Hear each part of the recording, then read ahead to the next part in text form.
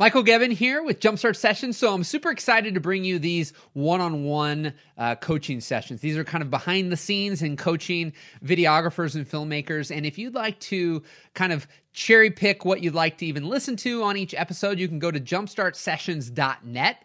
And on there, you'll be able to find the show notes for each and every single episode. There's also an assessment that I have each person take that I coach.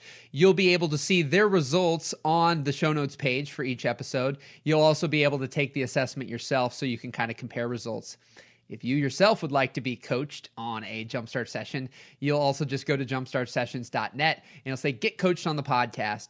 You fill out a questionnaire, and as of right now, they are free as long as they can be used as a podcast episode.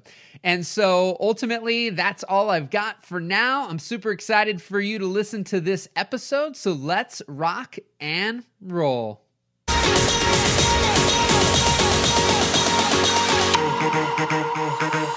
You go by Andy then? Yes, I do.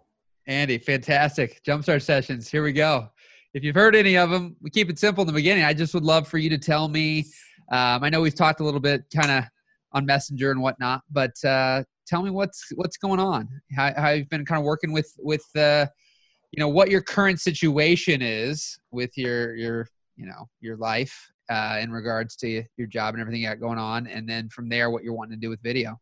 Yeah, I don't mind telling you everything and anything. And I know, and it's almost like we got to jam everything into an hour, which is totally cool. Dude, it flies by. Yeah, no, I'm telling you, I know. It was one of those things, like because I spoke to another like coach, and I swear to God, the phone call started with, "Hey, before we get started, just want to let you know that typically people end up, giving me $1,000 by the end of the phone call so we can get this coaching thing going. Is that something you're willing to do?" And I was like, "Hi." Like that was like he didn't even say hello to me. I was like, oh wow, that's insane.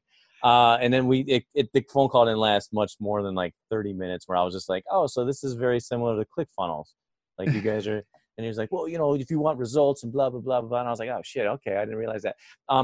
You get me on a tangent there, but I got a lot of fire in my belly for that kind of stuff, because the majority of things that are out there, I just don't care about people, man. I feel like anytime someone on the surface thinks I'm associated with anything like that, it like makes my skin crawl. But yeah, I was involved with things where that's literally, that's the process they're teaching people. It's just like, it's like the hard sell, right? And then it's the hard sell, the high pressure. They take the week, and the week will be like, oh my God, yeah, okay, great. Then I guess that's what I need to do. Here's $1,000. And then they regret it, and it's a big mess, but whatever. And that left a sour taste in my mouth. And then, I don't know. I could tell you where, I don't know what the fuck. I could tell you, excuse me, I use a lot of bad language. That's so good. I like to think I'm on the verge of getting this video thing off the ground. And I think I'm just as good as most of the people that have a video thing off the ground already. Sure. My thing in life thus far, unfortunately, outside of like, let's say high school football, which is 20 years ago, sure, I haven't been able to put my whole heart and soul into anything. And it's been a lot of start stuff, get stuff going, get bored, quit has been kind of my mantra for a while now. And I'm turning 40. I don't know. You're married, right? But like, I am married, yeah. I thought that was going to happen. I thought the kids thing was going to happen. I realize as time goes on, it may or may not happen, but it's not even a priority at this point. Yeah. And I really do want to get this video thing going, because I could see myself doing this for the next 20 years, if you will. Well, tell me about that, because I joke with people. I've told this story here and there, but there was a gal who saw me speak. This was in maybe 2014-ish, and she saw me speak at this video thing she went to. She had dabbled in photography for like 5 years, she said. She's like, I don't think I was actually even using Jumpstart or Jumpstarters or anything at the time, but it was basically she wanted to jumpstart with video. So we did this day together, and by God, at the end of the day, she was crying, and she goes, thank God I did this, because I know I don't want to do video. And I think what you said in the chat, she's actually does now what I believe you're doing, which is she says she's a co-owner in a CrossFit gym and hasn't been happier. Yeah, I want to combine. I don't necessarily want to film weddings, Sure. Of course. Weddings. I definitely want to combine fitness and video. And if I get, for some reason, of all the people that are out there, the one influencer, her name is Natalie Jill. She's like 47 now, but when she was turning 40, it was almost like the I know same. that name. I'd be surprised if you do, but yeah, no, she's relatively famous within the fitness world and stuff. And the fact that like she turned her life around at 39, and she puts out these like cornball videos of her doing sit-ups, and these are the 3 exercises you need to get a six pack, and people eat it up, and she makes a living doing it. You know, I Google estimates her net worth at like 700,000, and I'm sitting there going, wow. And then I see her on all these podcasts and putting out these videos. The videos aren't very good, and I guarantee the programs are very vanilla, but she makes a living doing that, and that's kind of what I want to do. So are you wanting to be the face and be an influencer then, or do you like? Yes, you do. I do, but not necessarily the one and only, but like the guy who started. Like if you want to look at, do you look at Parker as being the face of, people who go to online school for video, or is he like launching a revolution in the terms of inspiring people to do things, get things going, Yeah, I mean, Parker. Yeah, I mean, obviously, I have a lot of conversations with people about Parker. I mean, the thing is, we see Parker type results, and I mean, his discipline and focus right now is unprecedented to anyone else. Like, I mean, even my buddy I was just with in Baltimore, he's done 15 million plus in online business in the last 10 years. And I showed him Parker, and he already, I had sent him something about Course Creator Pro when I got back, and he goes, dude, I already bought it. I'm halfway through the course. He's got like the Parker setup already. And like, he was goo goo gaga over Parker because I'm telling him the results. And even, I mean, my buddy's wicked smart. And the reality was, like, the discipline and focus and the results Parker are getting, like, is not normal at all. But, you watch the time management videos, you watch these things, and the reality is, this is where I'm so big on the self-awareness and things, because he talks about not doing the same thing and getting bored with weddings or getting bored with these other things. Yet if you watch the time management video, the reality is he checks his Facebook ads a couple hours a day in the morning. He does a couple hours of scripting, a couple hours of recording those scripted videos, those little thing with his team, and then some time with the wife, a little time with the wife until after 6, and like rinse and repeat week in, week out. I mean, he is on the personality styles. I mean, the interesting thing is, something I brought up recently is there's machines, there's humans, and there's hybrids. And I'm all human. I got no machine in me. Like, I don't have the machine way of thinking and doing and acting. Like both my buddy and Parker, my buddy's all machine, and I'm about 99% sure. And what I mean by machine is like they're just able to do very machine-oriented tasks and be disciplined and focused and rinse and repeat and rinse and repeat and rinse and repeat. Whereas for me, I need connection and people. I mean, Parker's talking about this. He hates talking to people. He just said in the live a little bit yesterday that I was checking. He brought me up. He's like, not really the best on camera as live stuff. He'd rather script and re-record it 15 times and practice and have the teleprompter. And for me, that's like the devil. And so for you, I mean, you're a driven person. I mean, you have, based on the disc, you got a high D, high I. So that my buddy's like that. He's got that, like, I mean, he's made a lot happen within video, but it's like, if we don't ever get focused or we get too itchy brain to move on to the next thing too fast, that's where like the depth that Parker has is exactly that, the depth. Like, he's gone deep into that. It's 3.5, almost 4 years in. It's not 6 months next thing, So if I had to, and I'll backtrack and kind of give a quick capsule review of my life, but I lack focus. I totally do. I had about easily today 3 empty hours where I had nothing to do, and I literally didn't do anything. And it's because I'm like waiting for something, because I don't really have focus. Mind you, if I sit down for an edit, I don't know if you got a chance. I made a documentary about my dad, right? Oh, I didn't get to watch that, but I watched some of your work. I mean, it's solid, man. I mean, cool. Sure. Yeah, it's like, dude, to sit down for a 10-hour edit, I really don't have an issue with that. And if I have a deadline, even better. If I don't have a deadline, it took me 6 months to edit a wedding, and it took me like 10 hours to edit this last one I just did, which was a beer festival. And it's just like, because I had a deadline, and like to do that video for my dad, which was a half hour, and it was me playing around with the Ken Burns effect and like, getting to use I was finally got to plug in my Sennheiser into my mixing board and figure out how to use like, Audition to record. It was just like fun stuff. But like, that took me 5 weeks to make a half hour, documentary about my dad. But that's because his birthday was coming up and I wanted to get it done before then. So like to if I had focus and it was like a deadline, I really don't think I would have an issue. What are you doing for pay right now though? and this, maybe we should back up a handful now. Currently I own a CrossFit gym inside of a private club in downtown Chicago. Okay. And when going was good, I was making about close to 70,000, which for showing up at a gym and working out with them and pretty much having all the time, morning, noon, and night, and having all the time off in between to do whatever I wanted. It was a pretty good gig. And I thought I'd do that for the rest of my life. And truth be told, I slept with one of the members. She went nuts. She married another member. They're both high-powered attorneys.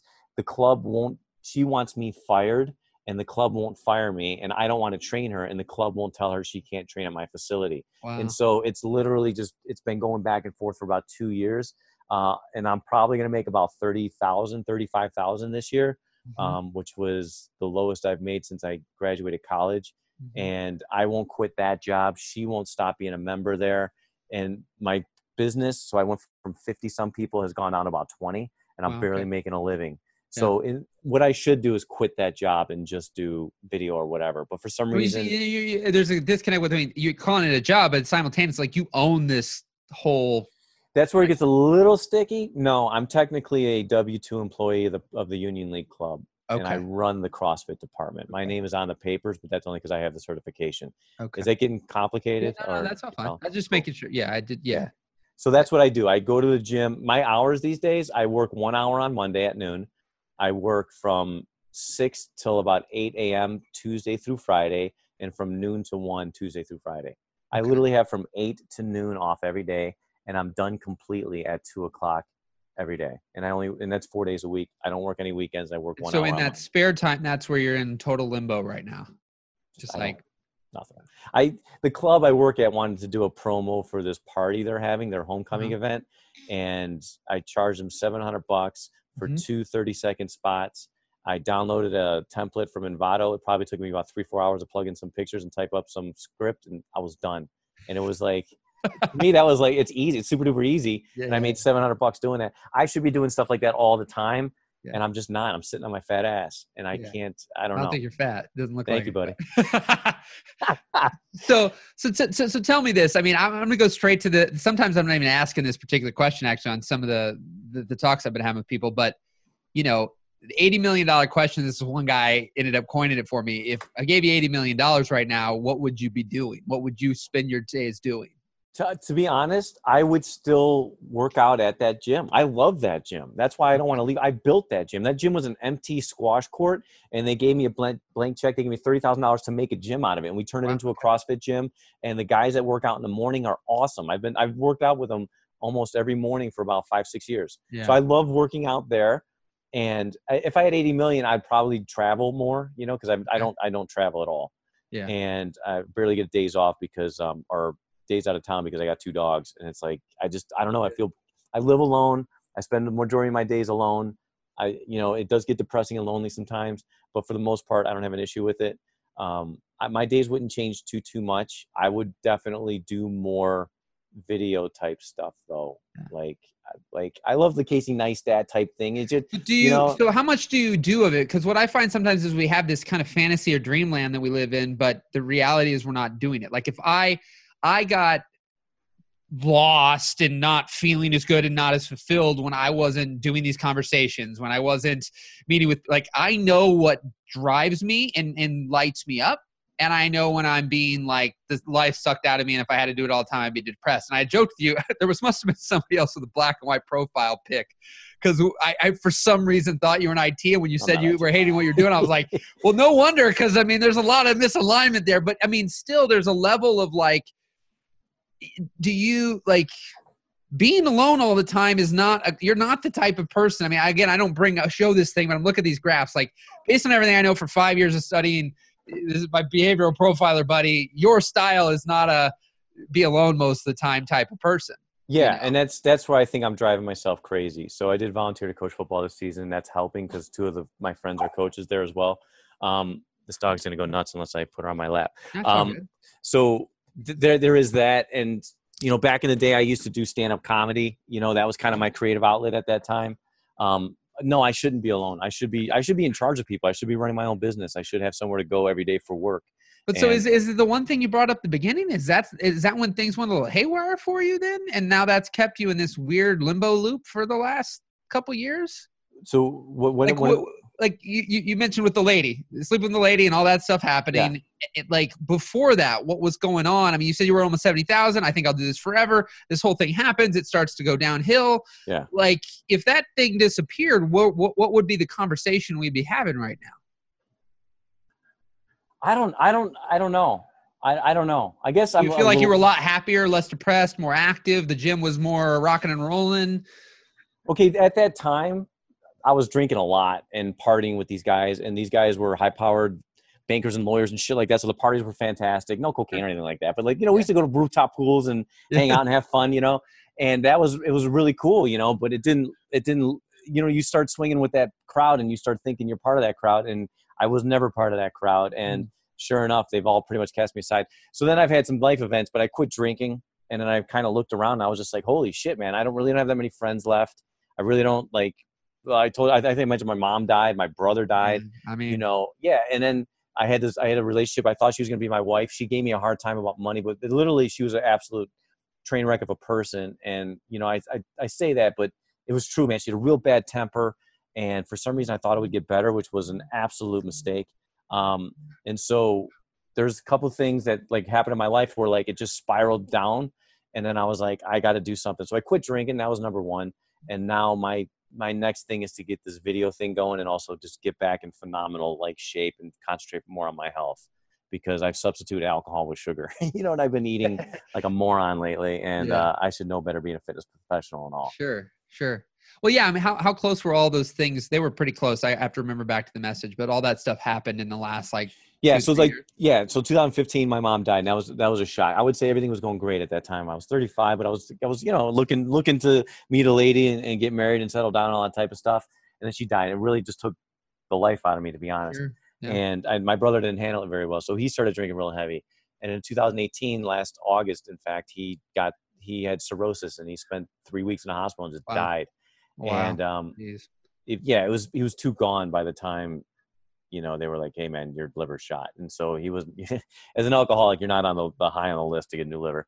And so we had to deal with that, but he and I never got along. There was a lot of unsaid things, and he took all that shit to the grave with him. And so, I had to deal with that. Right. But at that time I said, as soon after he had died, I got shit-faced. And then after that, I stopped drinking, which has been a blessing in a sense, because now I can actually focus on my life without the interference of alcohol. So that's a huge thing for me, to be honest. But then my dad got remarried. And so my dad's like the rock in my life, to be honest. And I would love to like do whatever. But the truth is my dad's still helping me pay my rent. My dad, I had $25,000 in camera equipment. He paid off my debt. Wow. And so, so I am debt free right now, but it's because of him. That's great. He totally believes in me. He's probably the only one, to be honest. And I keep telling him, hey, I'm gonna start doing more video gigs and stuff like that. And he's like, oh, he's excited. He can't wait to hear what my next video gig is. But they're so far and few between that, like, do you feel like there's a level of just hoping happening right now? It's just kind of like, I'm not sure. I'm hoping something will fall out of the sky that'll set me in motion. I would say I'm going at half-ass isn't even the term. I'm going at this quarter-ass. Like I literally. I like that line. Yeah, you can have it. I literally. You can have all my lines, by the way. Yeah. I literally have been going at this, and I know the next step for me would be to put together my highlights reel. Well, but there's a thing going there too that we've got to look at, where there's a blend of like, well, I don't know. You're saying one thing where it's like you're looking at this lady, she's doing all these videos, she's kind of this influencer, but she's using video. You said that would be great. While simultaneously they're sitting here, sounds like wanting to have a video company, like getting hired by people to make videos. So, that's where, when all this stuff is piled up in our mind and we're kind of, there's 80 directions you can go, so you don't go any, because you're afraid, like, I don't want to go down that, because there's there's so much pain pent up that the pain of like, let me go down this path to have it, not go my way either. It's just like I can't handle anymore going down a path and not having it work out. Going down a path, like the amount of getting knocked down and getting back up for you right now is like, I'm up, I'm alive, and I'm eating and I'm living and I'm going through the motions. But at this point in time, I don't think I can take any more beatings. And sometimes running a business, growing something, doing something, I mean, there's beatings. I mean, online, that Natalie girl, I guarantee you, if you fed through all her comments and YouTube and everything, she's got nasty people sending her nasty things and being mean. And like this. So there's just, there's this right now, being alone is keeping you safe, quite frankly. I mean, there's a level of feeling, I mean, so but go ahead. I think you're right. And I think you're right. And I should probably shut up and let you do most of the talking, because I reached out to a therapist at some point. I said, Sure. It was about 2 years after my mom died. I said, I need to, and I'm no better off when I started talking to her than now. And the only difference maybe being that I had quit drinking at some point, and you are right. Like, I have all these ideas. I bought Course Creator Pro thinking I would start a course teaching people how to and earn some passive income. That was the one thing that stood out. Because I mean, I'm looking to potentially, I just got a message. We've been connecting on and off for a few months now, but like, I mean, he's a phenomenal marketer. I mean, he knows how to market. He's just like my buddy. I mean, I would, go ahead. I got lots to say, but I bought that thinking, well, I'm going to start some sort of online course to teach people how to cook and do yoga and work out, and it will call it How to Live to 90, and I'll make $1 million, and it'll be just like, and I can get on my cruise ship and call it a life, and I haven't started any of it. Of course. Well, but you're also like, I've been down. I mean, I was just sending a message to somebody this morning where at one point in time, I had my video business going. I was always shiny object. I had a candy machine business. I mean, I did all these random things. I thought I would go to school for kinesiology and be a personal trainer at Bally Total Fitness before I graduated high school. And all of that never happened. All I ended up doing was I did some funeral slideshows my junior and senior year, filmed some things at school, filmed my first wedding right when I graduated high school in 2005. And I didn't want to go to college, and I just ended up saying, well, I made $4,000 my junior year, made $8,000 my senior year. Maybe I could make $16,000 bucks. I told my parents, give me 1 year, try this thing out all in. If it doesn't end up working out, I'll go to college. And I never wanted to go to college. I went balls to the walls, and I still lived in my parents' basement, and it worked out. I generated $60,000 that first year. But the interesting thing is that I stayed pretty focused now within video. For the most part. I mean, granted, at one point in time, there was like MonaV, which was some kind of MLM thing that I screwed around with for a little. Like, I had some shiny objects within there, but 80-90% of my time was video. And I kept narrowing until 2010. I read The 4-Hour Workweek, was the time I ended up focusing in my video company while simultaneously it unleashed the inner entrepreneur inside of me again. And honestly, I told him, you really fucked up my life. Like in 2015 or 16, I was with Ferris, and I told that right to his face. It was off camera. I have a video of us recording something, but it was in jest. It was in funny. Like, I was joking. So many positives came, but like, he definitely spiraled me down a whole crazy path again that I had started before I started my video company. Cause like I said, I was doing all these things, but what happened is that I got back into a world, the passive income thing. And what some people will do is they'll paint a picture of what passive income looks like, or what they love to do and what they don't love to do. But there's great marketers. So what can happen is like a Parker, he doesn't want to do calls like this all the time. He doesn't even like talking to people as a collective whole. I've had an enormously difficult time just getting through via text only, let alone attempting to have a phone conversation or anything like that, because because he's so focused and he doesn't want to do that. That's why he's put a course together. He doesn't yearn or need connection. So for me, when I started seeking out, I had done some one-on-one days back in 2010. I started seeking out these coaches and these different people because I wanted to do more of it. I loved it. And they were telling me, put together a course. All the way back then in 2011. And my brain was like, I don't even know what I did. These people, I just talked to them for 8 hours, and then they're telling me I changed their life. And I'm like, how am I going to put that in a course? And so I had in my video production company in 2012, I worked the least I had ever worked in video, ever, and did almost $400,000 in total revenue that year. And yet I didn't realize I was spending all my time with this business partner I had working on this online business. We barely made $15,000 in that first year. And I had passive income going. Jobs were getting shot. Money was going in my bank account. Jobs were getting sold. Things were getting edited. I would just talk to the guy who I had hired, and like everything was happening.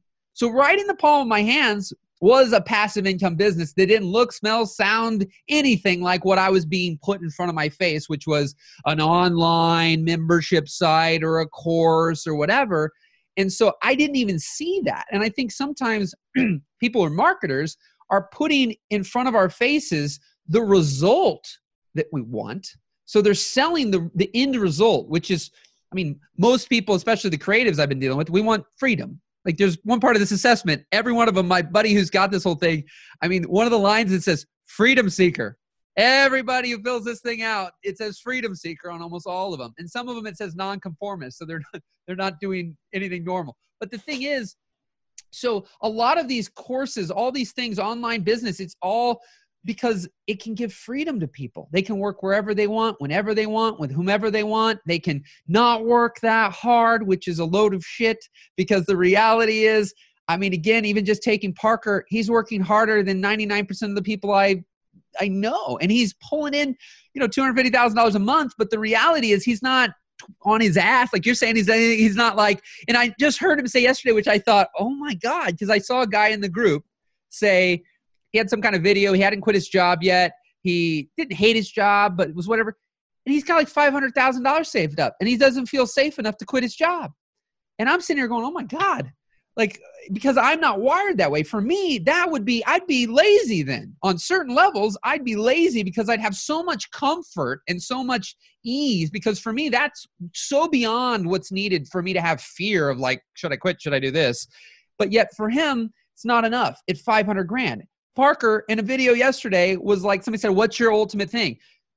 He still said, to be financially free so I can spend more time helping people and with my family. I'm thinking, you have it set up based on everything I say, seeing right now, like you could stop. And if you're not stupid with your money, you'd be good for the rest of your life. But that's not, his goal isn't to twiddle his thumbs. He'll probably never stop working because we all have inherently certain things inside of us that we need. And yet I need different things than he needs, than you need. And so when we get advice from people who are the complete opposite of us, they'll say, here's what I would do if I were you, because they're going to plug their personality into your problem. And people, when I used to get advice about one-on-one coaching, they'd be like, why would you want to do that? That's not scalable. It's not leverageable. It's all other sorts of not bulls. It's not this. It's not that.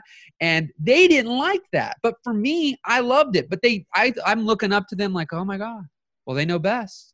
They're successful. They're making money. And all I did was end up in a loop in that world of the work we're doing right now for years and years, because I didn't believe in myself. I didn't trust myself. I lost all my intuition because, quite frankly, I had had it smashed out of me from everybody in these stops and starts. And it took a lot of inner work to ramp back up, to really, because I mean, some people don't know this and be listening right now, but like Jump Starters was something that I started in 2014. I did it from September 2014 to about September 2016 and shut it down entirely right before I turned 30. I'm about to turn 33 actually, and ramped it back into existence. Now we're in 2019. So almost 3 years later, I started it kind of, beginning of the year again to get back into it because I knew it was my calling. Like I had done all these random things in the last few years, but I went back and had focused 100% on video. But man, I just inside, it didn't feel right. Like I just had to get back to it. So for people, it pains me when you start the call and you got the guy and you get on these, got the webinars to a strategy session to like, just give me your money now. I don't really give two flying craps about you, and, when you mention ClickFunnels, I mean, it is what it is. I've heard all sorts of things with that. I know ladies and people who've worked for him, and it's just like some of these people, what they're really great at, because they're more machine-like, is that people are just leads, digits, conversions. Like they're not human beings. And so they will just process as many leads, conversions, and digits as they possibly can because they lack at times empathy. They lack connection. They lack those things. And that's why I just realized I had to get out there more and do my thing because I care so deeply about people. And at times we have to find that why, we have to find that purpose. But for me, action in doing these things, like when I don't go for a walk, when I don't go for bike rides, when I don't have this kind of connection and talk like this, man, I get depressed. If I just sit in front of the computer and got to look at like QuickBooks or details or like I do everything in my power right now in my life to create my life in a way where the only thing I have to do is literally talk. Like talk or not talk, basically. But I don't have to sit in front of a computer because that sucks the life out of me. But other people, they don't want to talk. They're like, Jesus, that would be hell on earth if I had to do all the talking you do all the time. But that's because they're not wired like me. And so for you, I mean, staying stagnant, not acting, not doing, like most people I know like you, they can't stop doing. Like they create problems so that they can essentially have something to fix. They knock down walls so they can rebuild the wall back up. Like that's how I see your style. But you've been so punched in the face and like probably your head sliced off that at this point in time, it's like trying to sew it back on and just get reattached here and, you know, we'll figure things out. You know what I mean? Like that's a little tangent there, but. No, there's a couple things too. Like, you know, I originally went to West Point and I was in the Army, and then I almost got shot. And that was like, I was in the Army for about 10 weeks. I almost got shot, and then it was fortuitous. I ended up getting kicked out, and I didn't do anything wrong or illegal. It's just, during a live fire exercise, I had a misfire. And so that ended up getting me dropped from the program. And because I was not branch qualified, I ended up getting discharged at 23, I think, 23, when I was supposed to serve 5 years in the Army. So I only ended up serving a year. Mm-hmm. And I always felt like a failure. And it didn't really haunt me until like the last couple of years. Because some of my college, you know, classmates went to war and died. Some of them are successful and now in business. Some of them, all of them have some sort of something because they fulfill their commitment. And I never felt my commitment. I just feel like a failure because I didn't follow through on that. I don't know if that's how the academies work. You go to school for free and then you serve 5 years in the military afterward, whether it be Army, Navy, or Air Force. And I never served that 5 years. And they never made me pay the money back, which was ridiculous too. You know, 40 years later, or I'm almost 40 and I haven't heard a thing. I was supposed to pay back $250,000. I wanted to make it my life's work to pay that money back. I really do. And that didn't dawn on me until a couple of years ago. And so I said, well, I had all this free time essentially. So a degree from West Point, I ended up becoming a bartender and trying my hand at stand-up comedy. I did it for 6 years. The first 3, maybe 4 were productive. The last 2 were a waste. I should have moved to New York or LA and I didn't. I stayed in Chicago and I probably just got drunk and bartended and made, you know, barely enough to pay my rent. But then I failed. You're the kind of you've got the story. You know, I somebody immediately came to mind was Steve Harvey, and I recently had watched a video from him where there's this billionaire summit, I guess every year, every few years, and they asked him to speak. All there are more or less in attendance is billionaires, and he goes, "You realize I'm not a billionaire." when they asked him to speak at this event. And they go, yeah, we know that. We know everything about you, blah, blah, blah, blah, blah. But your story, your journey, that grind, everything you've been through, you go, we need that. And because a lot of us, we never had to go through that. And if we ever lost it, we want to, like, you're an inspiration from that aspect. So even though he wasn't even a billionaire, what he went through, I mean, he claimed, it's always funny because, you know, what I've learned through the years is how much do our stories get exaggerated when we tell these stories in public. So he talks about living in a car for a few years or whatever. He talks about these things. What of that is true? Who knows? You know, I don't know. But I mean, he immediately came to mind because there's this level of, I feel like I just told a good friend of mine who helps with the podcast and stuff the other day, because there was something that came up where, I mean, like, how many times do you hear stories where it was like, well, life was rainbows and butterflies and I wanted to make a transition and oh my God, I went over here and life was still rainbows and butterflies. Like it just worked out magically. You know, it's like, you don't hear that. There is that darkness, that shit that happens, the bad things, and we get beat over the head with a baseball bat, but we all have choices. And I think of course, believe me, man, of course, a lot of this, and anybody and me telling you whatever, it's all easier said than done for sure. But at the same time, I think that there's almost nothing that any of us, I mean, I was at an event a couple of years ago and there's this guy with no arms and no legs and he's climbing a flipping mountain. Like, I mean, you know, you see some of these things and you think, and then you go, what is my excuse? Like, you know, I think if I maybe you can relate a little bit because it sounds like, you know, you had this, not MIA, the jump starters. You started jump starters and then that's right. You went back into videography, right? Yeah. Yeah, of course. And then you went back into videography and then now you're going back into jump starters, right? And it's like, I feel like despite, let's not even talk about my past. So let's just talk about like, where do I go from here? And I think I just lack that focused. It's like, I don't see any reason why I can't concurrently do video stuff that pays the bills and then try to do this influencer stuff that this lady somehow inspired me to do. Like, am I wrong? No, but some of it is literally, well, some of it is literally just doing that right now. Like you said, your gym. I mean, somebody needs was it the gym that needs a video potentially? Yeah. I mean, I've worked for that, them before, that club. And then like, then there was a member there that, they're associated with the Boys and Girls Club.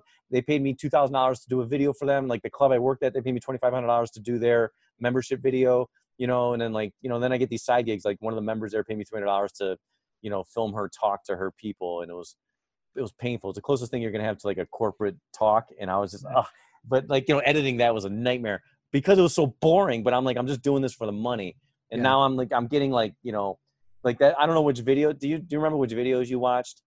It was the first few that were on the account. Yeah. So I live in the South Loop, and I was like, well, let's call it South Loop Productions. So I reached out to, which is essentially the South Loop Chamber of Commerce. And she's like, oh, we'd love to have you. So I filled their farmers market thing for free. Then I filmed another video for free. They had this taste of South Loop.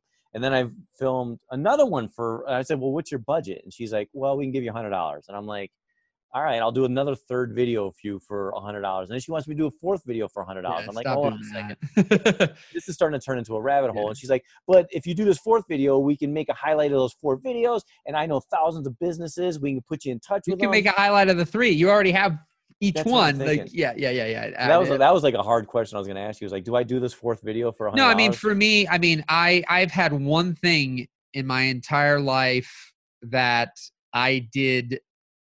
Well, I can't say entire life, but I had one major thing that I did more than once. I have one thing I'm thinking about right now that was in my early career that I did multiple times and then I stopped. But I've done a few, but one specifically that I did more than any other one, I did, I guess, almost 5 years in a row. But I made an enormous amount of money from that particular event and filming it for free, the connections I made there. But like, to me, good free work is when you're asking people to do it, not when they're asking you. As soon as you start hearing the lines like, I'm going to hook you up and da, da, da, da, those are takers. If they asked you to do it to begin with, they're already a taker. And 9 people out of 10 who take do not give.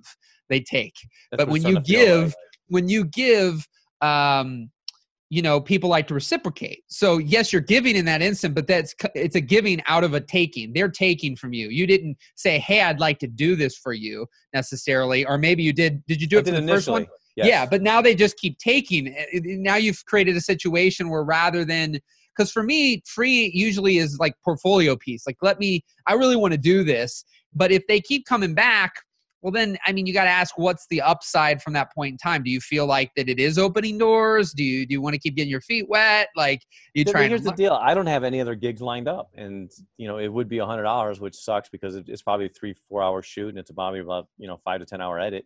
And it's probably $1,000 video if I were to charge. For sure. And so. Yeah, it does feel like we've been taking advantage, but I'm trying to keep this good relationship because she does know a lot of people, but I don't have anything else going on. And I don't have any deadlines. And well, for sure. Yeah. I mean, the reality is at times in your situation, it's better to do something than it is to do nothing. But at the same time, I had a buddy where he kept telling me he had a bunch of not so good stuff happen either. And then it became that more bad stuff just kept happening. But then it was this mouth service of everything's okay. But internally, I finally called him out. I said, dude, that's a load of crap, man. Not everything's okay. And then I got a vent after that because everything was kept verbally okay, but internally was horrible. And I think in life, the more I've studied, for a long time, people bring up the word law of attraction and the phrase law of attraction. And I just thought, okay, you kumbaya in your basement, you think great things are going to happen. Like, that's a load of crap. And that was my stereotypical, I think that what a lot of people at times think, they just think, oh, I just think of things and then, oh my God, great things happen. But there is this alignment when we, there's no coincidence that our brain will look to continue to reinforce what we're feeling and thinking. So when you think you're a big pile of shit and everything's crappy, your brain's going to continue to look for scenarios to reinforce the fact that life is crappy, things don't work out for me, look, nobody pays me, like blah, blah, blah, blah. And it just keeps happening. It's a perpetual cycle till, at times, I wish there was this crystal clear-cut answer of like, you know, something easier than you get sick and tired of being sick and tired, and you just have to like, I always use this, hit yourself on the head with a baseball bat, which is a metaphor, but it's like, we got to have that where we're just sick of it. And we then shift and we change our state and we go in a different direction, because otherwise we listen to the songs that make us cry. We listen to the things that make us angry. We do these things, but there's always two paths. There's always two paths. So I think I mentioned this during, I don't know if you want to call it a Q&A, but one of the talks you were giving, I just started asking questions. Yeah, no, I love it. You know, I wish more people would do it. Dude, I was sitting in my bedroom in my underwear. I was Chromecasting. I hate to admit this. Let's say my shorts. And I was Chromecasting your talk via my phone. And I'm just sitting there on my phone, like talking to you, essentially. I was like, this is like, technology is pretty cool, man. Yeah, like, for sure. But like, one of the things I mentioned was just like, no, I hate my job. And I do hate working at that private club because I feel like a loser, because I literally have to take the back elevator to get up there. You know, when I'm not in the gym, or when I'm at the gym, I'm supposed to wear like a name tag. You know, like some of these guys, I've had more than one member call me bitch, and I know they don't mean it, but like at the end of the day, you're like, or like they'll be like, shut up, bitch, and I'm sitting there going, I can't call you bitch back because you're the member and I'm an employee, and I would get fired if I did that. If you decided to like turn me in, which they probably wouldn't, but so I don't want to work there. And I mentioned, I was like, I'm sick of my job. I want to get this video thing started because I know I can make a living doing video at the very least, and then perhaps also pursue what I think my passion is, which is video and fitness together, or influencing or whatever. And I know, and if influencer just sounds gay, is not the right word.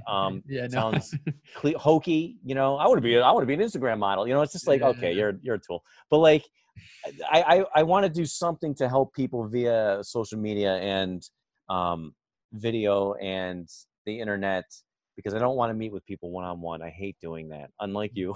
But if you've ever been a personal trainer who did one-on-ones, which I did for a number of years, it becomes a friendship and not a let's get a good workout in to help you meet your goals. Sure. Because No, I've had paying clients for years who made zero progress that still saw me on a weekly basis. And they just kept paying. And I kept training them because I needed the money. Yeah. And I knew we weren't getting any closer to goals because I knew outside of our sessions, they weren't doing anything. Well, yeah, so in that instance, I mean, the interesting thing, you take the online course world, I mean, the results are even lower than whatever one-on-one that you were having. And so, but that just allows you to be blind to it. You know, that's the difference there, you know, because that's, you know, in like a Parker scenario, if they probably really pulled the 10,000 people who've taken that course, I would gamble there aren't even 1,000 people who are making any significant money at all. They're not full-time filmmakers. No. Yeah. But like, yeah, I've fallen on that fucking path. Excuse my language, but like, I think I bought the path with that course 3 years ago, and I haven't made it. I'm not full time. I bought Course Creator Pro earlier this year. I haven't made a course yet. You know, I've sitting there, and Parker is good at making videos. He can make a video about anything. I would probably watch it. Yeah, sure. So it's weird. You get this like buzz when you see, oh, new video by Parker, and like you want to watch it and shit. And you think in your mind like, hey, maybe I'm working toward my goals, but the truth is I haven't done that yet. So I guess like at the end of the day, it's like, maybe I've thrown too much stuff out there, but like, you know, is it realistic to think I can start a video business while trying to do video and fitness business, which I think is my true passion? You know, I coined the moniker funny fit guy. That's my Twitter handle, which I've done nothing with. I've wanted to do that. I want to make funny videos about fitness that were actually informative. You know, that's my passion. Some of this right now is more, it is an experimentation. It is the MIA. Like it is taking the action on it, because you either got to get it out of your mind. You either then are able to go yes and confirm and pursue, or you know and confirm and go, this isn't it. You know, because that's the thing. It's just kind of, it's all festering right now. You're like mold. It's just growing, and it's just not necessarily getting any better the more you let it fester. That's why your book connected. It sounded like it was just a off the top of the head type of book too, and it was good because I don't know. There's another guy named Kyle Cease who was a comedian who turned into he's another one that just talks off the top of his head, and I started following him and stuff, and then all of a sudden you start seeing a pattern, and all of a sudden you start hearing the same jokes, and all of a sudden you're like, he's just saying the same shit over and over again, and so I kind of stopped following him. But he was when I was doing stand-up comedy, he started to put together this comedy boot camp course, and it was the same thing. It was Tony Robbins-esque, just with the you're going to become a stand-up comedian filter, you know. And so that's neither here nor there. But this is the thing for me. I mean, ironically enough, man, the reality is Geb's Total Video was the initial of my company, which you probably heard in there, and that was anything for anybody related to video. And then I found a sweet spot, and that is when I accelerated. And when I wanted to do this kind of work, I went back to 19-year-old version of me who had no confidence, who wanted to do inspirational stuff, but then essentially was speaking to everybody with a pulse. And then what I realized, in all these years and then revitalizing, I mean, I have a trend in my life of like some things leave for 2 years and then come back, and some things leave and never have seemingly come back. But like my wife and I broke up for a couple of years. We got back together, had multiple friends where we stopped talking for a couple of years, got back together. So, the things that I've usually gotten back with end up thriving afterwards. So we'll see what happens here. But I realized that my way of thinking, and I keep doing it more and more every day, was that if you take the technical aspect of video production, I can't compete against a Parker. I can't be the best in the world at that. I don't love it enough. I don't care about it enough. He's excellent. I'll never be that. So I don't want to compete there. So then we take it to the business side. I've thought of levels I can compete there, but again, there's already people in Course Creator Pro who are starting to really bring out their structured step-by-step, their scripted guys. They got their templates and their proposals and on contracts and all those things. So then I start to go, well, I'm not that guy. Like I can't compete there. But by God, from a off the cusp, energetic, infect the crap out of somebody, get them inspired, get them encouraged, get them believing in themselves, get them believing in what they want or say they want, and then taking action towards it. Ain't nobody can compete with me, except for if I get out of the video niche right now. Because now I'm lumped into Tony Robbins and the Brendon Burchard and whoever the hell else is out there who's speaking to everybody with a pulse. And so inside the video niche of the work I'm doing, there's zero competition. So I can stand out and stand proud and be big. And I don't need, like when you think of even Parker's group, which is why I kept kind of going to him, I don't need doing small group events and one-on-one and some of that. Like there's 8 to 10,000 people bought his course. They're all my ideal on some level.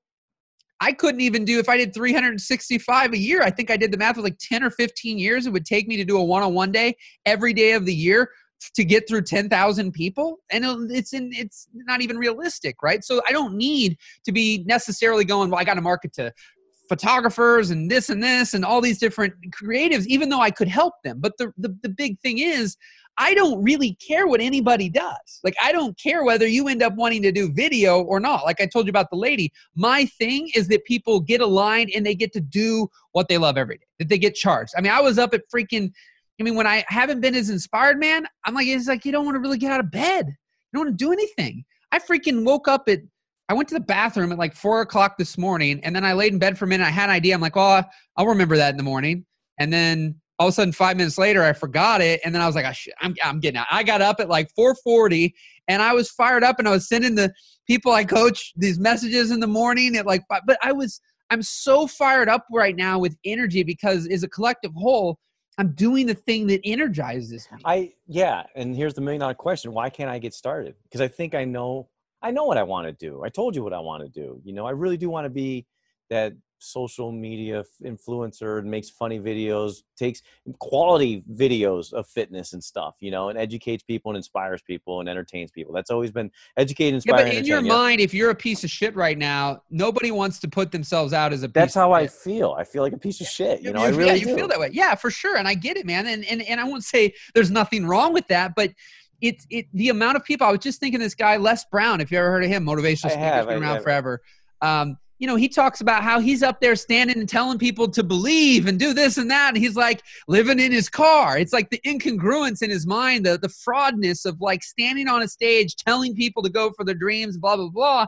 When in his mind, he's thinking, shit, I'm living in a car right now. Like I'm not thriving, but there was just this like almost alter ego. And there's a thing about, it was Sasha Fierce is what Beyonce had as this alter ego when she would go on stage, because supposedly she's more or less an introvert. So to like go out on stage, she had to embody the mind of this Sasha Fierce. And eventually she didn't need to do that anymore because she was freaking Beyonce and she just was Beyonce. But before, she had to create this alter ego.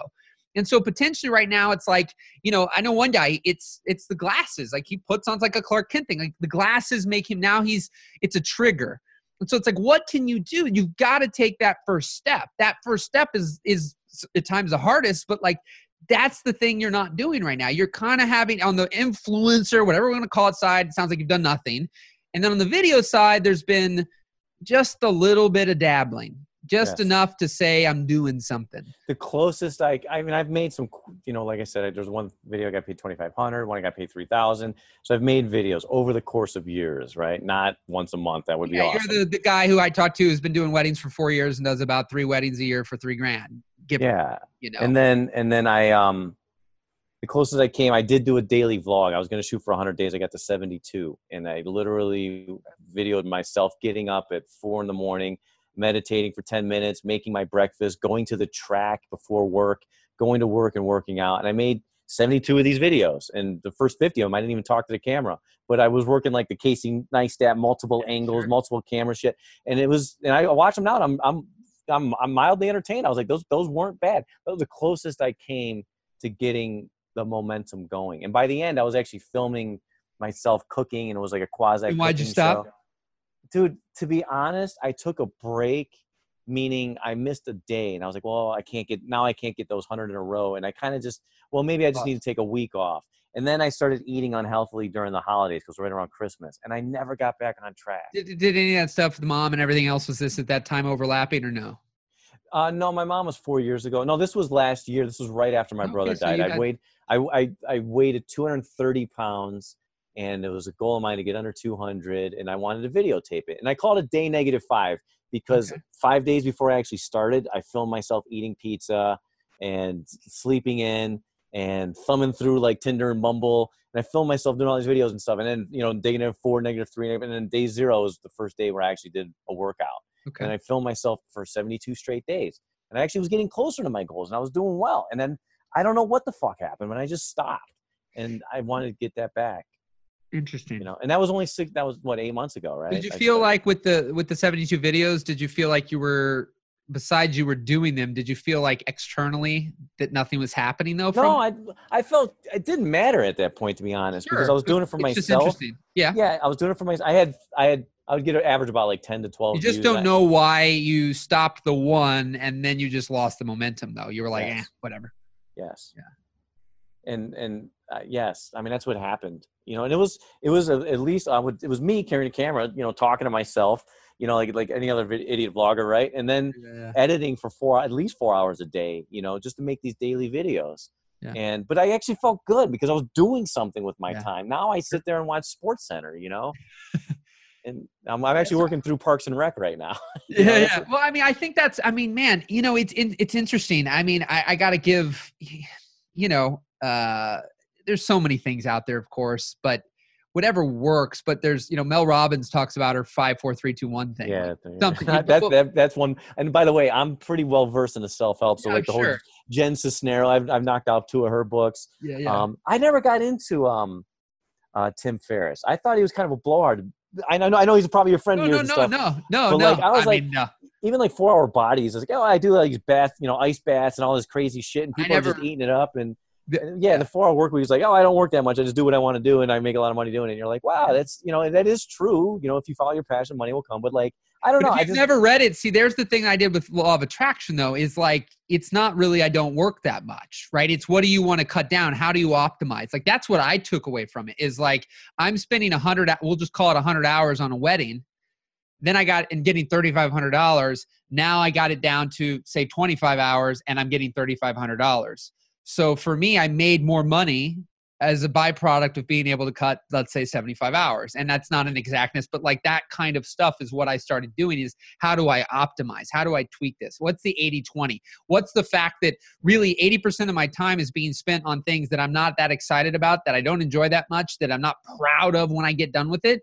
And I make 20% of my income from that. And I make 80% of my income from these weddings at the time, which really don't actually in the big picture if I get down to this same day edit, they don't take up that much time. And so, that's the thing that it's fascinating there. So it's like, sometimes we see things and we judge the book by its cover and we make these things. And so that's not the fight on that, but like, so that's the thing that I'm really hellbent on is how do we, like, even right now, as I'm progressing forward with what I'm doing currently with Jumpstarters, I am constantly in a assessment of, is this necessary? There's already things we're cutting out right now because I just see it's a waste of time, energy, and the lack of money that is being able to be even used anyways to do some of these things.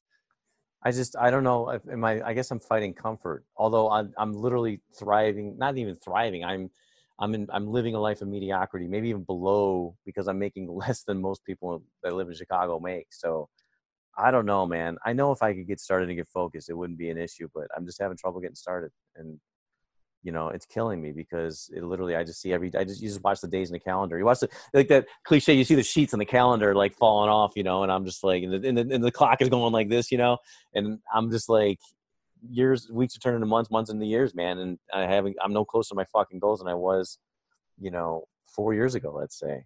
And it just pisses me off. Yeah. And I do relate because, I mean, again, there's these things that people can say about us, places we think we should be. I can think all the way back. Like right now I could go, well, what if I wouldn't gone down all these rabbit holes? Like where would my video production company have been? Because we were on this like double, like we were on a ship to the moon. And then, it all went off the rails.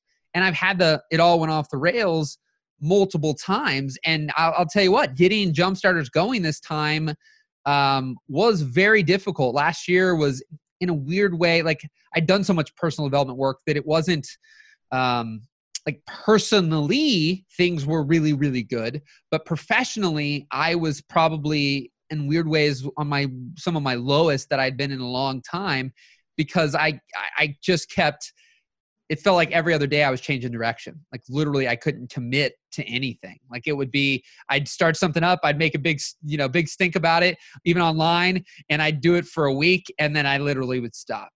And it just was this constant start, stop. And I'm like, I'm losing trust with people. I mean, I had somebody at the beginning of the year when I was reaching out about what I'm doing here and trying to get some people to test it out. I mean, I had multiple emails that were people like, I really like you, man, but I got to tell you, yeah, I've seen this before. Not seen it before from other people. Seen it before from me. And being who I am, like I care deeply about people, and I'm not trying to scam people or anything else, but it hurts. Like it doesn't not hurt to have somebody judge me or not trust me and these things because of patterns or things I've done in the past. But you also realize if you go on the big scale of the world, like, oh my God, like there's literally billions who have no single clue who I am on earth. And the president of the United States and multiple other things like that are examples that you can have the most horrible. I mean, I was telling my wife the other day, we brought something like Bill Clinton. And I'm like, Bill Clinton was getting, after everything that happened, was one of the highest paid speakers at $250,000 a gig to go speak. Like, it don't matter what you do in this world anymore. At the end of the day, you can bounce back. And at the end of the day, the only reason you don't is if you don't. Like, if you choose to not bounce back. Like, I was in an event that I filmed, and the keynote guy was a guy who was a drug dealer making $5 million a day and was in jail for, I think, 20 years. And then when he got out, he'd been out for, 5 to 6 years now. They had him speak at the event. And he's telling these entrepreneurs, essentially, how he'd go into a city and, he'd literally give, these key people drugs for free, and they get hooked, they get addicted, da-da-da-da-da. And like, I'm just sitting here, I'm like, this is unbelievable. And when you stop and you look at some of these things that are happening out there, you realize we sit and we wallow in ourselves and think everybody's examining us like a freaking with a magnifying glass, and we're going to be outed because this and that is not a certain way, or we haven't made this, or we've had all these failures. But the reality is, so is everybody else out there. And anybody who's acting like they don't, more than likely they're a lying sack of what. Like, they're not telling the truth. And from everything I've studied with my buddy, who's a behavioral profiler, like, there's a lot of sociopaths out there, man. They got no empathy. They can do things that I can't even remotely begin to think about doing because I couldn't sleep at night, but they don't even flinch. Like the kind of people you're talking about, you got on the call who's like, hey man, $1,000 right out of the gate. They just want to let you know that. Like, I can't even imagine doing that, and yet there are people out there who can do things that they don't think twice. But it doesn't matter what type of personality you are or what kind of person you are. We all can get knocked down. We all get knocked down, but we all can get back up. And the people who don't, it's not because the world has shunned them and they now have no ability to ever survive again. Like you might have this uber attachment to that gym, but nothing in the real world is actually forcing you with a gun to your head to stay at that gym indefinitely and be miserable. You know what I mean? And like it's and that's what I've had to realize at times is that, you know, we have a choice. There's a story I once heard of these twins who grew up, you know, together, same school, same parents, same everything, but the parents were, you know, drug addicts, alcoholics. And when they got older, one was a drug addict and alcoholic and one wasn't. And they both blamed the same person, their father. Well, how was I not supposed to end up like this? And then the other one said, I was never going to end up like that. You know, and so I see that all the time where there's that choice, and like pain and struggle, we can either allow it to eat us up forever. And I'm not saying, man, I mean, the stuff that's happened, I mean, anybody will have a struggle out of that. I mean, unless, again, you have no emotion, you're not going to have parents die and all these things and be like, hey, that's great, you know, no problem. But at the same time, it's how long do we then allow these things to eat away at us and continue to drive down? You know? I just feel like, I don't know, man, I've been this Lone Ranger for so long, meaning I've lived by myself. During the day in this gym, I literally sit there by myself when no one's there.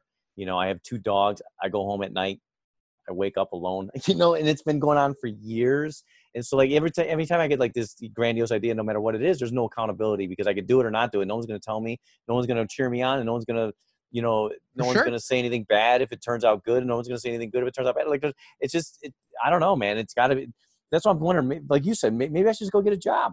At least I'd be making money then, you know? I would have I can tell you doing go. something and being around people would be a hell of a lot better than not. Like that's something you're in a cycle right now that it's actually safe and comfortable. As I said earlier, like it's just like, it's more scary to go do what you're more naturally inclined to do anyways. Like you are living the life of your opposite. Like your opposite would thrive off the current lifestyle that you've built up, but you're living a life that is not designed for you. And that is what I think is sucking the life and the soul out of you. And the longer it goes, that much more difficult, and probably, you know, I'm no expert in these certain areas, but like it's not mentally healthy the longer you stay down this path. You know, because it's going to get so deep that you'll think you'll never get out of it. And that's the thing that's the thing that's scary. Like for me, I find when I get in that trend where, you know, I can do almost anything and actually make time evaporate. So I can be doing stuff I don't like in time. I mean, short of like when I used to have jobs and I'm like looking at the clock, like that kind of thing. But that was back when I was like 19. But now, if I do get sucked into social media and Facebook and Instagram and scrolling, I mean, thank God I didn't do drugs or alcohol because I have an addictive behavior about me. And I do it with Facebook. I do it with Instagram. You know, if I get into certain things on the computer or typing things out or website stuff, it's like time evaporates, but I am not excited. I'm not energized. I'm not happy. And then my buddy, I was doing all this stuff in Full-Time Filmmaker to get things going again. I had started the beginning of the year and I'm doing these, the Voxer, your coach in your pocket thing with some trial people that I had kind of known, reached out. I'm just testing that out. And then I kind of exhausted all my like access to people. And I'm like, okay, like, you know, it's working, but kind of going to need more people. And I had made connections, got introduced and was given permission to go live in Full-Time Filmmaker. So I started going live Full-Time Filmmaker like once a week. I'm like, well, this and this and this is happening. So maybe I start going more than once a week. And then I started calling them jumpstart sessions. And then people like, is this a podcast? So I did about 21 hours of that in that group. And then I said, okay, we're gonna do this podcast. Then I started getting all crazy in my mind of what do I do? But then all of a sudden I started putting the systems and the people and these processes and things that overall do not energize. So I stopped doing the lives. I stopped doing certain things that bring me joy and energize me. And then my buddy, you know, he's like, dude, you haven't gone live in 2.5 months. I'm like, has it been 2.5 months already? Are you freaking kidding me? And so then it was either that day or the next day, which is probably the one you just saw, that was like, I was super fired up. Like I just got back in that groove. And, you know, and so there's those things that sometimes we know will charge us up. But if we don't do them, and the longer we don't do them, then we can just feel like, well, whatever. But we got to just overcome that and just do it. I mean, when I went live for the first time, it was probably, honestly, 3 months after he gave me permission to do it. I had this imposter. I'm like, what are they going to do to me? What are they going to say to me? They're going to ridicule me. Like I did that in my mind. And then finally enough was enough. And I did the first one. I built up the like, come on. And then I just did it. And I gave it my all. I gave it my heart. I didn't care what I had or hadn't done in my life at that point in time, what worked or didn't work. I just knew that I would pour my passion into that first live, and I got phenomenal feedback. The one thing you're phenomenal at, if you want to use that word, is you don't say I do that all the time. You can literally go without going I don't know, man. That's engaging, to be honest. But secondly, like, it is true to get sucked into this world of social media, and being a high school football coach, I'm telling kids to get off their damn phone because it's not real anyway. But I fall into that trap too. You think everyone that's doing online courses is a millionaire, and that's what they say. Like, I remember the days when I was making 30 grand and now I'm making, 30 grand a week. And you're like, wow. And are they lying? Is everyone there lying? Like, some of these people, not all, but there's definitely 100 million% there are, for sure. Yeah. I got a call. It worked. I've had this phone number. Well, not one, because I blocked it. I have had probably 50 different times this lady, Kate, that has left a voicemail on my phone, and I block it every day. It's something about a loan or something, but it's different numbers. So I called it today. Kate's on the prompts. Press this, press that. I finally get to this guy who sounds like he has no brains in his head, sounds like he's a drunk fool. And I'm like, can I talk to Kate? Well, Kate's over in our department, but he sounds like he's drunk and slurring. And I said, oh, okay. So he goes, so you want a loan? I'm like, I'd love to talk to Kate. Kate's called me about 50 times from 50 different phone numbers. Would you like to be, we'll remove you from the number. I said, no, I just want to talk to Kate. And then he hung up on me. Yeah. No, I tee off on those people, man. I block them all. I never answer the phone anymore, but that was one where I was like, I just got to see. But what I'm saying is like, we have the comparison. I have had to literally, I've had ups and downs with like Vaynerchuk, man. We have even positive thing, whether you like them or not, like, but whatever you might think. I'm going through, I think I did Crushing It already, and I'm going through his question and answer book now. And I was going to say is there can be things that should be inspirational and are positive and are encouraging that we still need to block, because I've done this where we're taking something. I see it in full-time filmmaker. People who are seeing people go, I just quit my job, I'm full-time. There's zero context in their story. It's just, oh my God, I'm full-time. And I have one guy that I know right now, full-time is I need $1,000 a month to survive. I'm making $1,200. I don't have to have my job anymore. And then you got somebody else who needs to make $8,000 a month and they're making $4,000 and they still can't quit their job. So like, what full-time is, what making a lot of money is, what expensive is different to every individual. And when we're in a constant comparison trap, because everybody puts the highlight reel, says this and that, some are honest, some are not, some are living out a lot of details. But the reality is, like, there's a lot of lies going around, and we can get sucked into that. And, the comparison, why? Because that's where you go again. Shoot. 40 years old now, look at these people, and I know people do that at 30, and I know people are doing that at 22 years old. They already think they're a load of, piece of crap because they haven't accomplished certain things because somebody else is a billionaire and sold their company at 20, and so no matter where we're at, we'll hit those things where we think we're not good enough. We are not where we should be. But at the end of the day, it's one of those things. Right now with where you're at, there's not this perfect answer of like, this is the kind of business or these are the exact step-by-steps that you need to take. The reality is you have to take steps. Like the baby keeps falling down, but it gets back up until it can walk. But sometimes, like, I see people wanting to be they're a baby that's born and they think they should be driving a Ferrari around the racetrack right now. And it's like, would you say I have to take massive imperfect steps? Yeah. That's good, Dad. I love it. No, that's why it connected with me. Cause it's like, and that was one of my favorite quotes of whatever was, anything worth doing is worth doing badly. And you have to understand what that means in order to understand that. It's just like, dude, just get started. Right.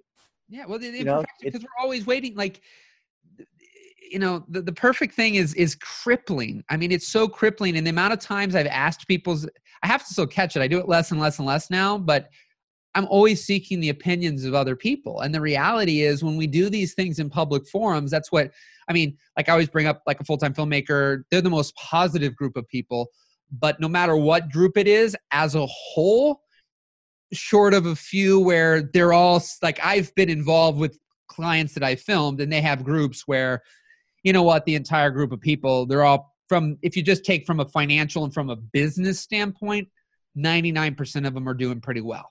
Now, whether or not their lives are good, like, because I've seen that, whether or not they're happy and all that, that's a different story. But like in full-time filmmaker-esque groups and different things of those calibers, the percentage of people who are really crushing it are typically low. And so the peanut gallery always wants to speak up. They're not ill-intended. Like in that group, they're not ill-intended, but you're going to get 50. Anytime you go, what do you guys think of this? What kind of things should I do? Should I quit my job? Or I just quit my job. You get 50 different responses of, yeah, burn the boats or do this or do that. And there's zero context. So now at times people are more confused and crippled than they were when they went in hoping they'd get help. And that's why I love versions of, I mean, really for me as a whole, everything, I'm doing this the way I'm doing it so people can, you know, listen to these interactions and things and glean something out of it. But at the end of the day, I want, and this is what I've had to design the things I'm designing it, because I want to make an impact on people I'll never speak to. So if I do everything in private, then that part, you know, goes away. That's my super altruistic side. But simultaneously, my desire is to have the individual support, because it's always, through the years, I've had so many things where we're just getting into big group programs or big Facebook groups, and there's really, it's just a hodgepodge of help. There's nobody who understands behavior and really digging into what's right for Andy. And what's right for Andy right now is not going to be right for Larry and Joe and Sally and Susie, because we're different. And I have all these assessments. People can go to the website and see these results of the different sessions I've done. And you can start to observe, like, I mean, the interesting thing is everybody can have the state of mind that you're in. It doesn't matter how they're wired. But what you normally see with someone of your wiring is that they're not, you're sitting. That's what's so fascinating. It's still picked up what's more than likely your natural state. So you're typically a decisive, outgoing, connect with people, good at sales, like all those kinds of things. But if I compare the way you've been living and talking and speaking and all that, you're acting like your opposite, which is, I'm going to sit back. I don't really want to reach out to anybody. I'm kind of afraid that they might judge me. Like there's that stuff happening. And that's why I keep bringing up this, you're living something that your opposite would love and actually probably be happy with. And like, I don't have anybody that I have. Like we all need somebody. We all need people on some level, but some need it far more than others. So I need some level of connection far more than my opposite does. Like my wife doesn't need the level of like talking to people and doing some of that. Now I don't go out and party. Like we're still like, I like my evening. Like I don't need to like constantly daily, like go to social events and do things like that. But I get my fill of doing calls like this or with the Voxer app that I'm using with my coaching client. Like I get my fill of being able to talk and communicate and inspire. But my opposite doesn't need any of this. They don't like to do it almost at all, you know? And so you're living in that opposite style of you, which is why it's depressing. Yeah. Because you can't live in a silo alone. Nobody should live completely alone, but you're definitely needing that connection. And it sounds like the gym is a really toxic environment in a lot of ways right now. And, yeah, you know, and I know you're 40 and whatever else. And I don't know, it sounds like your father probably does pretty good if he's paying off $25,000 worth of debt, but I would not have shame in jobs or getting support from other people who are willing to help and take away the ego and take away the shame and get out of toxic environments and toxic people and toxic surroundings so that you can then start. It's like an alcoholic, right? Like if you're an alcoholic and you just keep putting yourself around and with people who are drinking and you take a drink, you're never going to not be an alcoholic. You know, you have to completely eradicate. You see the movies, they're dumping all the stuff in the trash.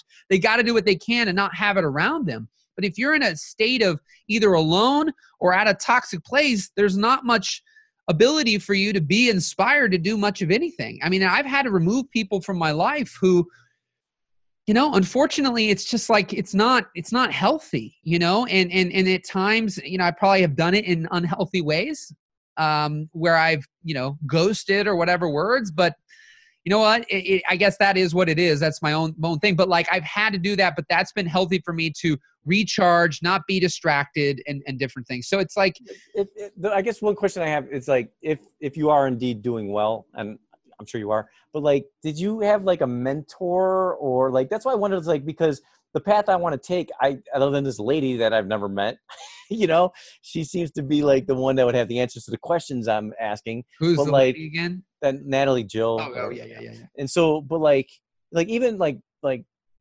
I don't know. It's weird too to listen to Parker talk about Devin Supertramp, because you could just hear that bitterness in his voice, whether he know it's and you know what I mean. And it's just like, dude, you're doing great.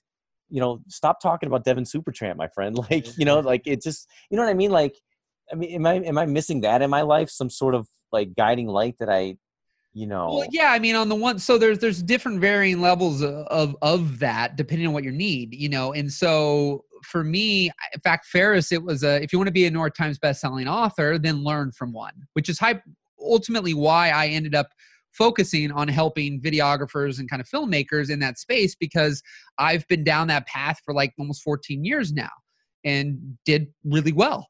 And so for me to help, could I do certain things and provide encouragement and help and all that kind of personal development stuff for a photographer and for a designer? Sure. And I have at times, but I lack some confidence there, because the only element I can bring is my encouragement, all that, which is a high part of it. But why not also be able to bring the 14 years of experience directly in the field? So that's why I narrowed down. And people always think that's a scary thing. But so for you, I mean, being front with it, of course, I can provide elements of that, but it depends on what you want to do. Like if you were wanting to truly replicate a Natalie thing, then yeah, there's certain elements that I can do with what I'm doing with people when it really comes to the clarity, the confidence, the alignment in those elements. But you'd want to learn from somebody like that if you're wanting to replicate her system and all that. But right now, I would argue that from everything you've said, it's a matter of some more actual action before, because people like that, they have another course. Well, buy my course. It's the blueprint on how I became she'll just use probably the word influencer or whatever, fitness guru person.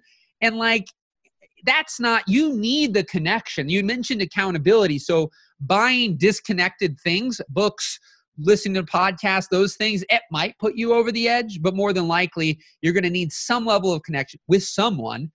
And that's what's going to be able to push. I mean, I had a guy that was doing the thing with me, and honestly, we didn't interact a lot. And I didn't even know necessarily if he was loving it. Like sometimes for me, the less someone interacts, sometimes I question whether they're getting anything out of it. And the more I learn is like they get what they need. And some people need a little bit more, some people need a little less. But he sends me this audio, I think he said it was 6 months in. And he goes, my wife has noticed that I'm different. Like I'm more optimistic. I'm more positive. Like the jobs I'm getting are more things I really want to be doing. And she was overall just happier. And she goes, so thank that guy that, because it seems like he's having, because that's my gift. It's not, do I have this exact business step-by-step strategy on how to achieve X, Y, and Z and do it with, certain frameworks and formulas and systems? No, I don't. Because I was a relationship guy. Like it was all about connections and relationships and my personality. My work was solid, but at the same time, I looked at people who were definitely more skilled than me, but I was getting the jobs and they weren't. And that wasn't because I had some magic formula, And so when it comes to helping people, I realized that my gift is infecting people with a confidence, a belief, and getting them to act. Because almost everybody I've had that's had big success stories, it is the action. Like they're not acting, right? They're not doing anything.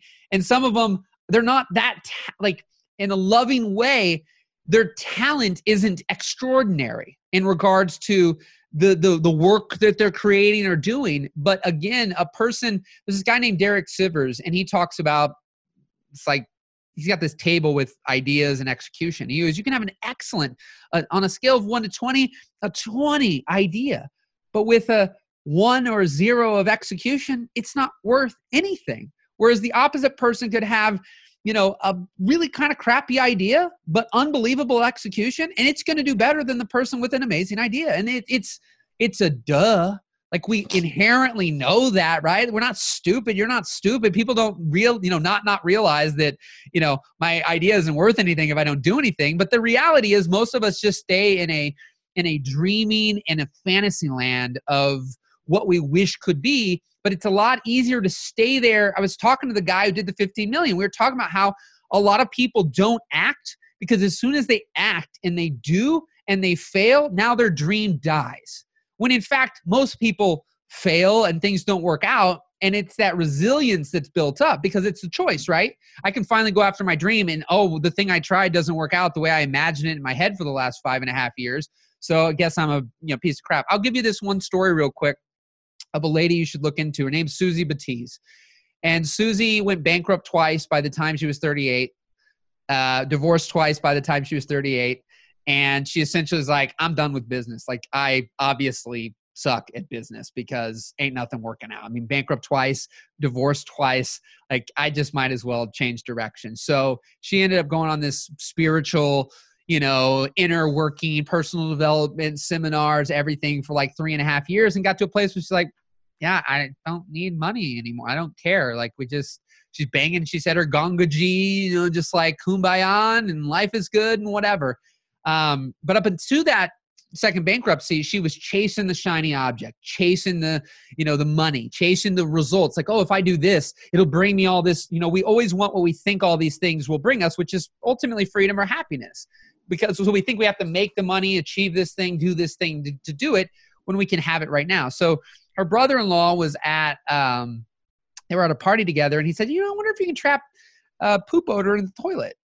And she calls it a live idea. She just got these chills and everything. And she's like, oh my God, I love essential oils. I'm going to just start experimenting. So people would come over to her house and they'd be like, you going number 1 or number 2? And she'd spray the toilet before they take a shit. And, no, absolutely. I thought she was nuts. And so for about 1.5 years, she does this. And finally some people go, can we buy this? Like, this stuff works. And she's like, okay. And she had some entrepreneurial spirit, of course, about her, because for almost 20 years, she experimented, but then she just kind of gave up. And what I found was, and I'll tell you the rest here, but what I've seen is people who are chasing the shiny objects, and they're doing things that if they didn't need money, they would never do. So thus typically failing, having things not work out. What happens is when you've lost everything, you're not afraid of losing anymore. You'll essentially focus on the things that light you up, and you will say not one single yes to anything that doesn't, because it's like, why? It's like, I was miserable and lost everything. At least if I lose it again, I'm going to have a good time losing it. And so, now 14 years later, her company's worth $600 million and it's called Poopery. And she is just, killing it. And she just focused on Poopery, but it was a random thing that she just kept seeing down the rabbit hole. But when it started, it wasn't, okay, I got this business idea. Let's get the website. Let's get the branding. Let's get all the business cards. Let's get everything set up. It was just like, no, I just see what happens. I'm just doing this as just a challenge. I just like essential oils. I'm just going to play with it and see what happens. And then people are like, this works. And then, it just kind of, she went down the rabbit hole and she figured it out as she went along. And I've been in fact, a lot of the stuff I talk about now has been coming from her a little bit with the what makes you come alive. Because even in my own life, the biggest wins and biggest successes were when I didn't chase money and I essentially did what lit me up like a Christmas tree, because then I pursued it even when things got tough, versus the things where I buy an app course because I think, oh my God, me and my brother can go in on this and we'll be making $100,000 a month in the next 90 days because that's what we were promised for $2,000. It's got to work, and I do that. And, I go for, a little bit and we don't do anything because it was all on me. My brother didn't end up doing anything. And I didn't have the process, because people did. I saw people who started at the same time as we, kept kind of track. Some of them did really well. Why? Because the process for them was something they enjoyed. They enjoyed looking up developers and talking and studying these apps and all. I hated all of that. And so I lost. And we tend to lose at things that we're only in love with the outcome. We're not in love with the way we're going to get there. And so we'll stop. And so that's why I'm so hell-bent on people removing the things that they wouldn't do if they didn't need to do it. And there's always so many things you have to do at times. But if the 80 percentile is spent in areas of doing things that we don't enjoy and don't like, that's a crappy life to live. We'll always have little moments. I have things. We have little small seasons at times. But is that the minority or the majority? If it becomes the majority, it's a problem. That's the way I look at it. And that's what I see with her and these other people that I've been studying. It's like the amount of people I've seen who've gone bankrupt multiple times and then blew up out of that is insanity to me. And it's because, like I said, I think the congruence, the alignment of they go, I failed being miserable. So now when I do whatever I'm going to do, I'm going to freaking do stuff I love and I'm going to have fun doing it. And if I fail, well, fine, but at least I enjoy it. The other process I didn't enjoy.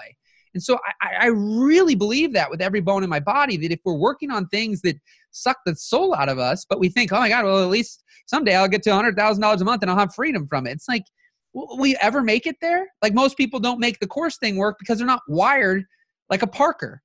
Parker's making it work because he is wired. He's a machine wiring, right? You're like a hybrid, because on this one graph, the D, I, S, and C, the red, yellow, green, and blue, the red and the blue are machines and the yellow and the green are human per se. They're the people elements. And so you're red and yellow. So you got that, like I said, your normal style is like can pile drive through things. You got an engine. That's the interesting thing.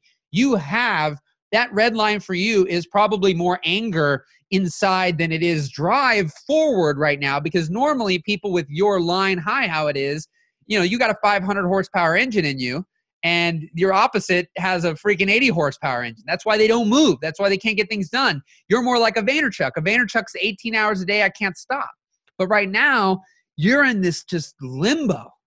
That's what it feels like. And it's really a vortex, man. But you can't keep thinking about it, talking about it. Like, that's what I found. And I have changed a lot. I actually catching myself right now, because even my wife was calling me out. Like, I kept talking about the past, like the past was right here in the present. And the reality was, it was. And it kept being a self-fulfilling prophecy.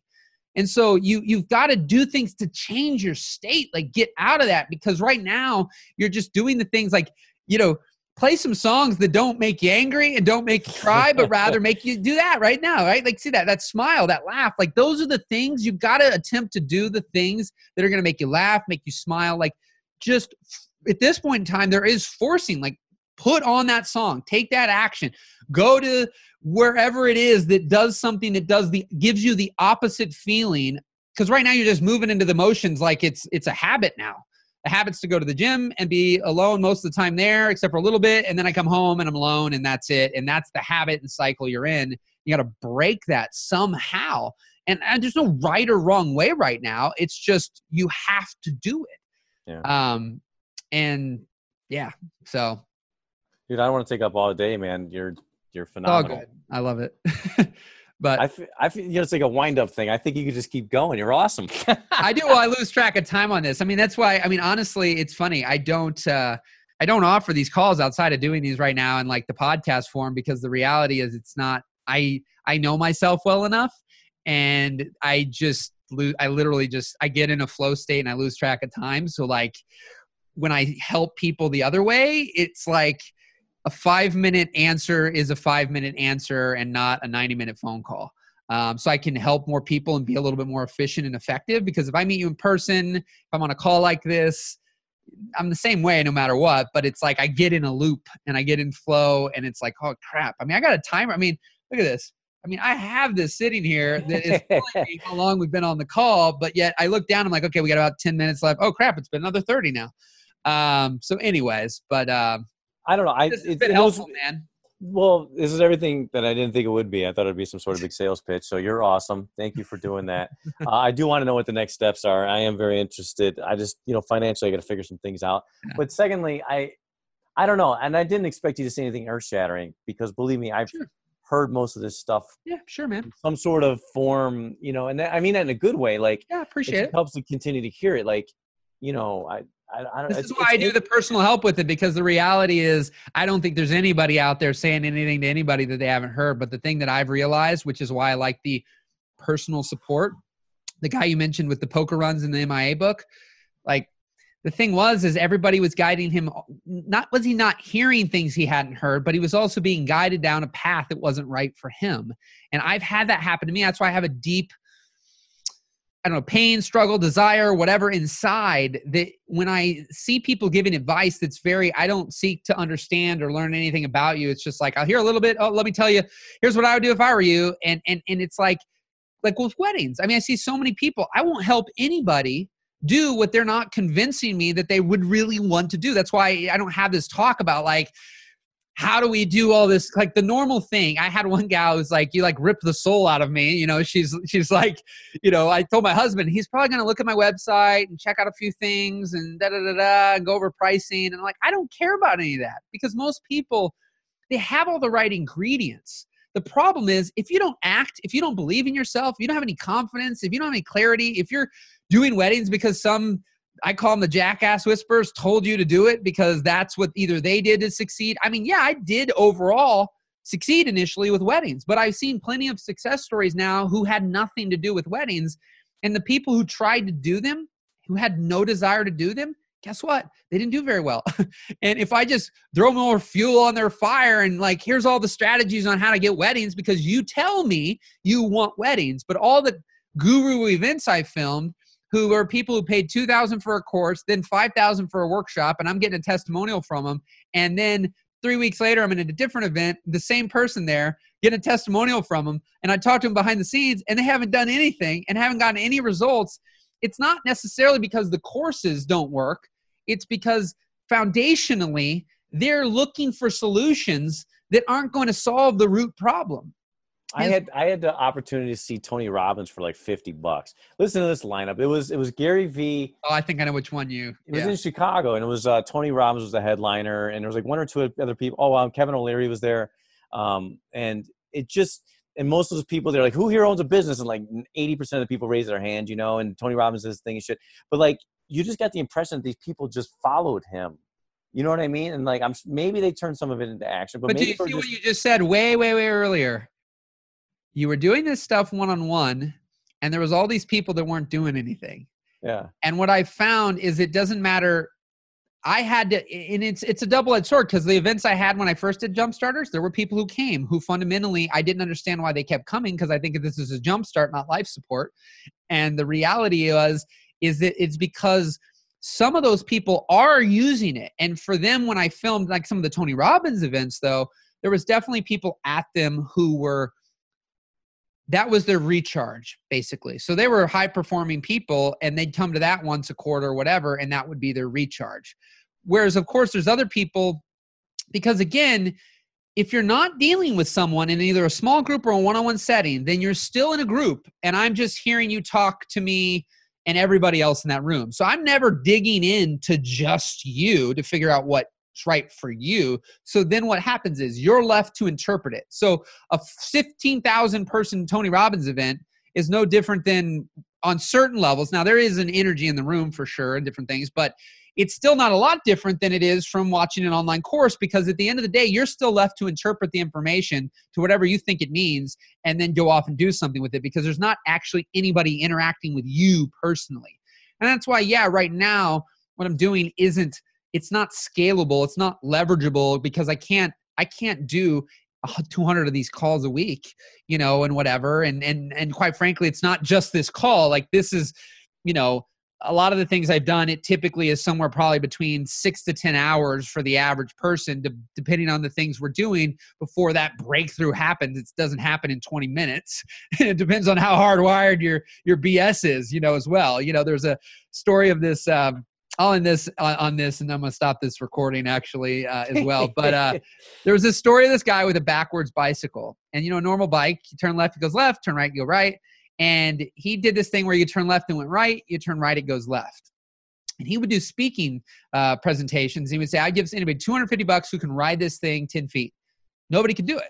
It actually took him 9 months to rewire his brain to ride that bike, because you say it's just like riding a bike.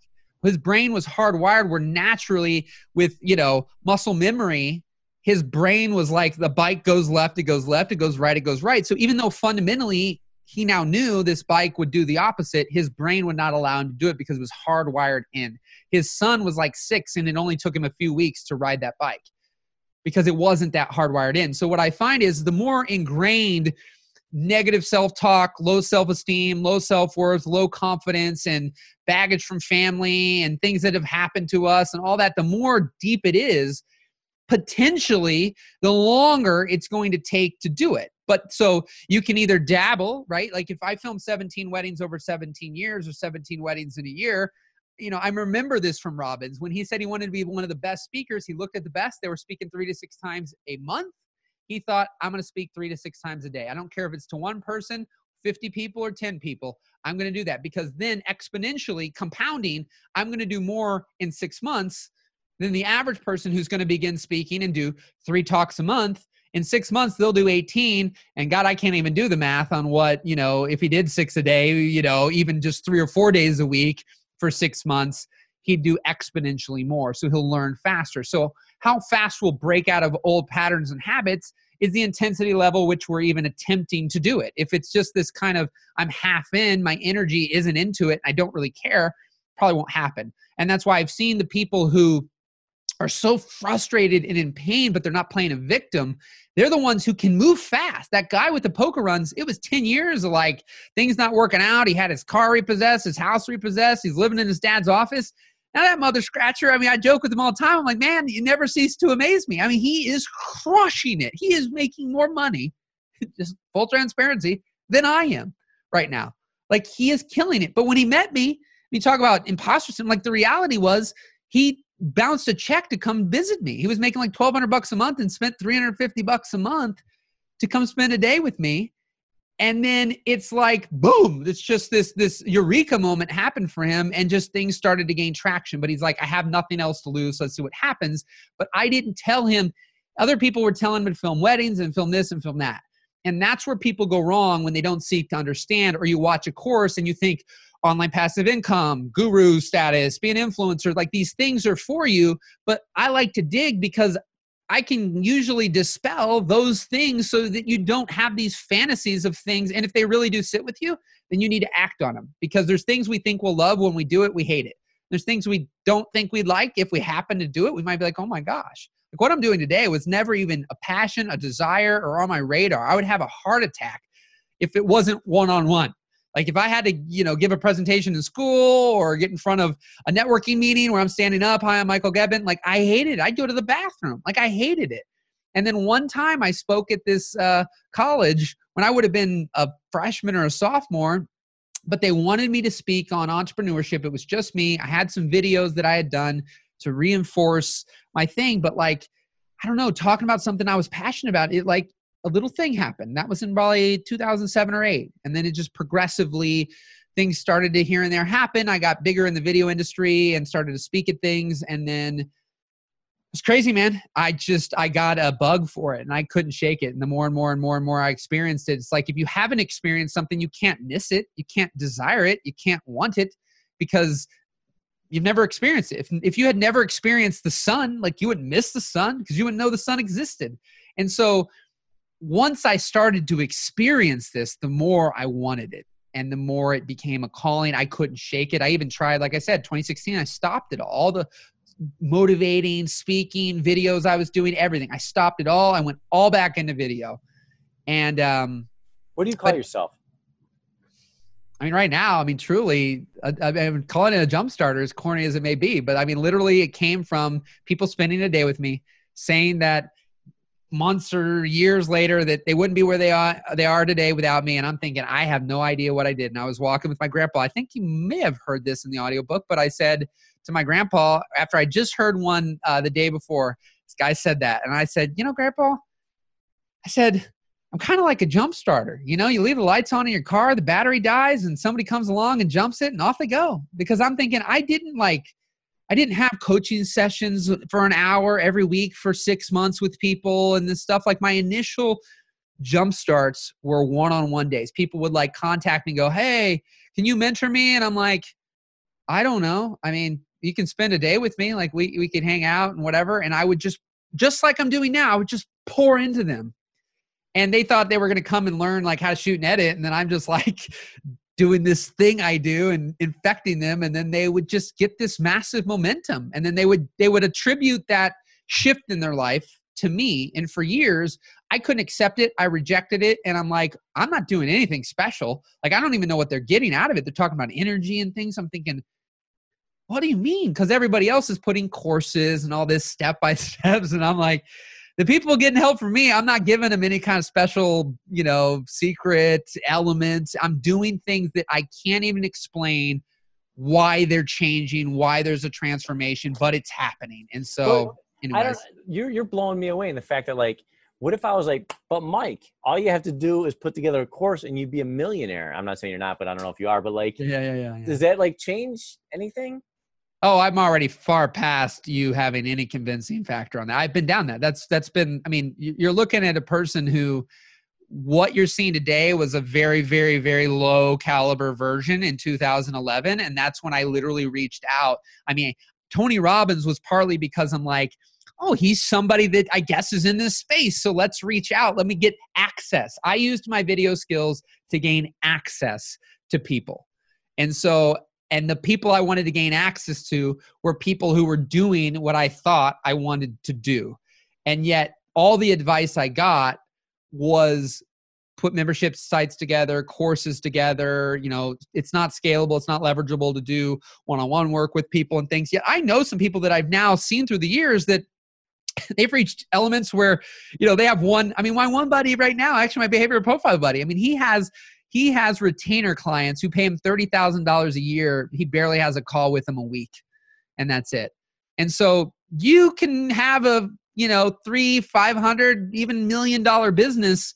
It all is who you want to deal with. You know, like I'm not going to have a $2 million business doing one-on-one, you know, days with, you know, creatives who don't even generate $100,000 or $200,000 a year, but I'm there for the underdog. Like there's something I have for the people who aren't already crushing it, who have, there's for sure.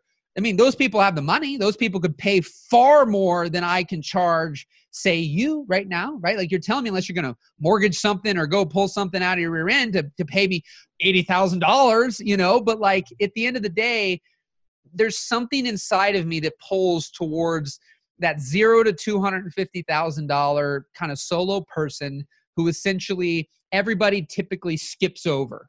You know, as soon as they have lots of knowledge and expertise where they could deal with a much, you know, a person who could pay them much more, like I can get right now on certain levels, I can get more for video projects than I'm being able to get with the people I'm dealing with within the creative space, because the people I deal with on video production, you know, they got 2, 3, 5, 10, $20 million businesses. And the people I just mentioned have $0 to 250,000. And a lot of the people I've had breakthroughs are typically generating under 50,000 to begin with when they have the breakthrough. I don't know. I mean, everything I've done, I am far more, I'm not lit up. I get more excited to get what I get paid to do a one-on-one day or the coaching I'm doing than to get 5X that to do a video right now. You know, I don't, this is another topic for another time, but like, I just have this negative stigma about money and I've tried to undo it, you know, but like, I just have this, like, if you're rich, you're an asshole and you don't need that much money. And if you have that much money, why don't you give it to poor people? And I was an artist, you know, when I did stand-up comedy, I was just, you know, I was working for tips and at bartending. And then you just have this negative stigma about money. And I still have it. I still feel like, and I'm making about, I'm going to make about what, 30, 40 grand this year. Right. Yeah. And I still feel like, okay, that's cool. You know, like there's no like, oh my God, you make way less than most people. You know, I just have this negative stigma about money and I don't know where it comes. I mean, I had that for a long time. And because when I started my business, I said, if you want to do what you love, you just get by. And if you want to make a lot of money, you'll be miserable or it's evil. I haven't fully connected to where that came from. I've connected the dots on a lot of things, but and it's interesting because although I did generate significantly more than when I started, I did fulfill the prophecy, if you will, of just getting by. And so what you see with a lot of people is it doesn't matter. They always think more will solve the problem. But when you don't get to the root of the problem, then you got by at 40 grand and you're still getting by at 400 grand and you're still getting by at 4 million. If you're able to keep earning those steps, because you'll keep doing things to, again, like I said earlier, fulfill what you believe. We always want to, we don't want to have something we really believe in and then essentially just like not have that be true. And so if we think that, if we inherently believe that money is evil or making a lot of money is evil, either one will sabotage ever making a lot of money. Or for me, it was just, I kept spending it like it was going, you know, burning out my rear end because I inherently, and it's not necessarily, probably need to even study some of this more, but it wasn't a conscious decision that I was making regularly to like, as I gained more, I'll just spend more. It just kept happening. And then it took me having this, again, a little kind of eureka awakening moment around the time I turned 30 and was getting married. I was on the verge of, I talked to bankruptcy attorneys. I had people where I was talking to people and going, what do I do? Because the reality was, I had a guy who I told him I had over $150,000 of debt. And he's like, holy crap. And he started telling me things. And then, I don't know, just something happened. He wasn't mad at me. We were doing business together and things, but it was weird. And like, I started realizing, oh my gosh, have I been in like a deja vu or like a vortex for the last 10 years? Because every dollar I spent was on credit, lines, loans, debt. That was it. I never did any cash or debit cards. And then like, I'm going to turn 30 and I'm getting married. And so I got to do something. So I started seeking out advice of clients I have and high performers, guys earning a lot. And the two main pieces of advice I had were don't ever pay your credit cards again or go bankrupt. That was the main two. And I had like one guy who was like, well, you didn't, they didn't do this to you. And he kind of gave this little pep talk and it resonated the most. And I did some things. And that's when I stopped all the jump starters, all the personal development stuff, focused on video. That was going to be my worst year yet in video because I was spending more time focusing on actually acquiring more debt than I was making money, yet I knew how to make money. But when I killed the ability to acquire any more debt, I focused all in on video and all in on making money with video, and boom, things took off. Because my energy and focus went there. It wasn't in the ability to get debt, because what we focus on is what we'll get. And so you're focusing on things don't work out, I'm a fat ass, I don't make any money, this job sucks, and you have these things, then the reality is you'll just keep reinforcing that every day, and everything you look at will continue to be things that go, yep, you're a fat ass, look at you eating some more donuts, and you do this and you do that. And like, so sometimes we have to have these kind of punch in the face things where then we knock out a little bit. And I've seen it over and over where myself and others, when I get tunnel vision and focused and I'm clear and I'm confident, like magic happens in short periods of time. And that's really, I think, because I've had so much pain in those areas and been through this a few times now, it's probably the key thing that I'm actually helping other people do is get that clarity, get that confidence, get that alignment, be energized, and get that tunnel vision on something you're actually passionate about and excited about. So you act, you start getting results, then things starting to change. That's what I've seen, but anyways. No, it does ring true. It just, I don't know. I just keep saying this over and over again. I'm just having trouble getting started, Yeah, and that's the thing, right? It is you are repeating that on this call, and you're repeating it, I guarantee, when we get off this call. And if you don't stop repeating it, you have to change the state. If you don't take those actions and those steps, you will be repeating those words 10 years from now. I don't know what it is, man. It's been freaking 10 years. Remember that call we did 10 freaking years ago? You call it Jumpstart Sessions. Now it's like, da-da-da-da. It's like, man, I don't know what it is. I just getting started. That's just the hard thing to do, And it's like, and I'm not saying it's not. I'm not saying the pain and the suffering and the difficulties and the things you've had are not difficult, for sure. I had a buddy pass away in 2007, came in one day, said he'll be in the morning the next day. He never showed up, 25 years old. Boom, like that. What happened? That was in that heart book. Attack. It was a heart attack. Was it genetic mostly, or? No, he was a big guy. He was over 300 pounds, and he kept he'd try to lose weight, and then he'd hurt his ankle and he couldn't lose the weight, and he needed to lose, God, I don't know, like 50 plus pounds, and he was going to be able to get this defibrillator. And he was actually close, and he was going to be able to get the defibrillator about 2 months after he had passed away. I get most of the thing about it now, but there was a moment that was a turning point. What do I do? And what it taught me was life was short. And so there was this element, believe me, it knocked me way off, but at the same time, yeah, go ahead. It's just, that's kind of what scared me about my brother, because I don't know if you've ever dealt with anybody who, deals with addiction, but let's just say he was addicted to alcohol, and he was always the fun party guy. He was a bigger guy, I weigh about 200. He was closer to 270, sometimes 300, depending on what year you caught him.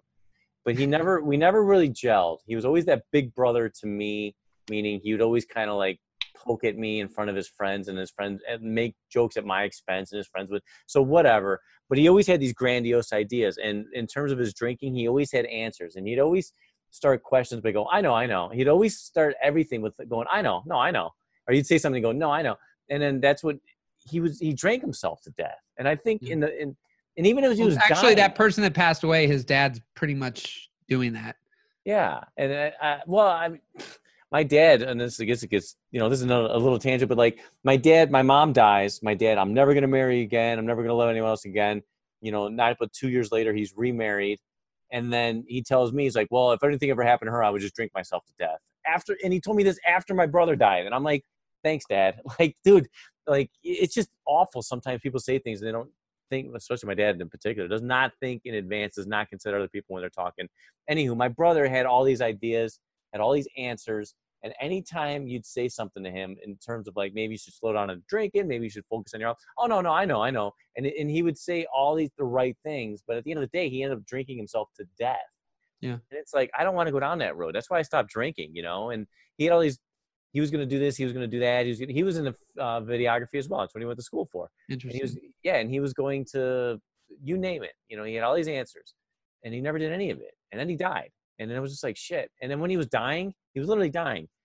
Never said anything. And he saw the documentary I made about my dad. Never said good job to me. Never said, didn't say anything. Never said, dude, wish we could have hung out more. Nothing. He just took it all with him and then died. And you were like, what the fuck, man? Because I thought at some point we would come together, or I thought we'd argue with my dad at the state, and then eventually, at least, hey, man, all those years I was drinking, that's why I was acting like an asshole. Don't worry about it. You're cool. Like, I thought we would have that moment, and we never did. And we'll never will. And it's just like, damn, man.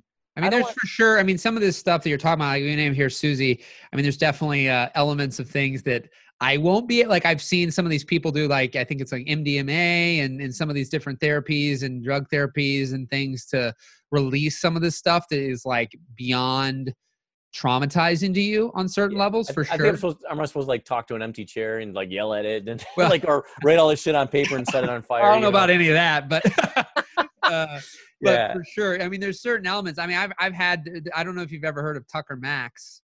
Yeah. Is he was, I hope they serve bear in hell and some of that. Yeah. He's like, was a super slut, I guess, basically, or whatever, growing up. But, he was one. He was a humongously toxic human being, but I've been around him in a number of things. And actually my behavioral profiler buddy does stuff with him, but he's gone through a lot of these really deep, I think like they're illegal in most places, drug therapies and different things to just release some of this stuff where he didn't realize where the anger was coming from and how he would treat people. And it really, they're starting to legalize it in different places. I'm pretty sure it's called MDMA. In fact, my buddy did do it in Texas, and he said it was crazy what happened. Just this, because he used to be shoved in lockers when he was little, beat up, abused, punched, all this stuff. And so there was all this kind of just stuff there that sometimes even just because that's what Tucker was saying. He had been to all these different therapists, all these different therapies and all these different things. But this MDMA thing,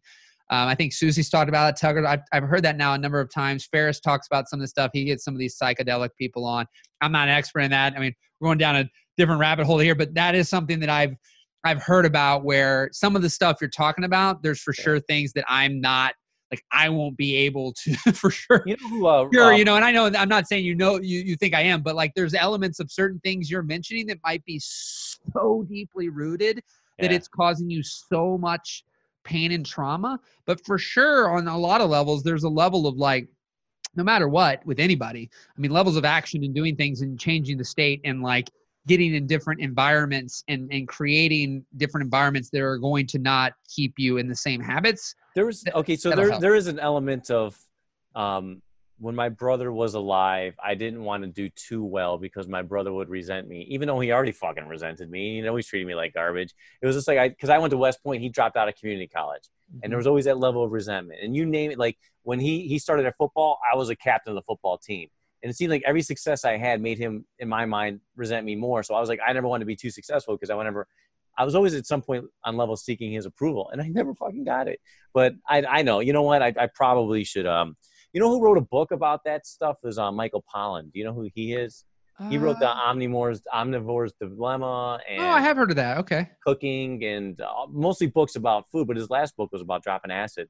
He's like 60-some years old. Amazing. But I guess one pivot I wanted to ask just real quick was I'm gonna actually, we're gonna rock this recording of it out, and we'll stop there on that. It's a deal. I appreciate everything, man. Yeah. Appreciate it, man. There you have it, another episode of Jumpstart Sessions, and I hope you enjoyed that episode. So if you yourself would like to be coached on a future episode of Jumpstart Sessions, just head on over to jumpstartsessions.net and click Get Coached on the Podcast. Again, as of the recording of this episode, they are free as long as they can be used as a podcast episode. I would really love to help you gain a greater level of clarity, confidence, and connection in your life and alignment in your business so that you can move faster and make things happen without so much resistance. So I look forward to connecting with you in the future. Have an amazing rest of your day and keep rocking and rolling. Take care.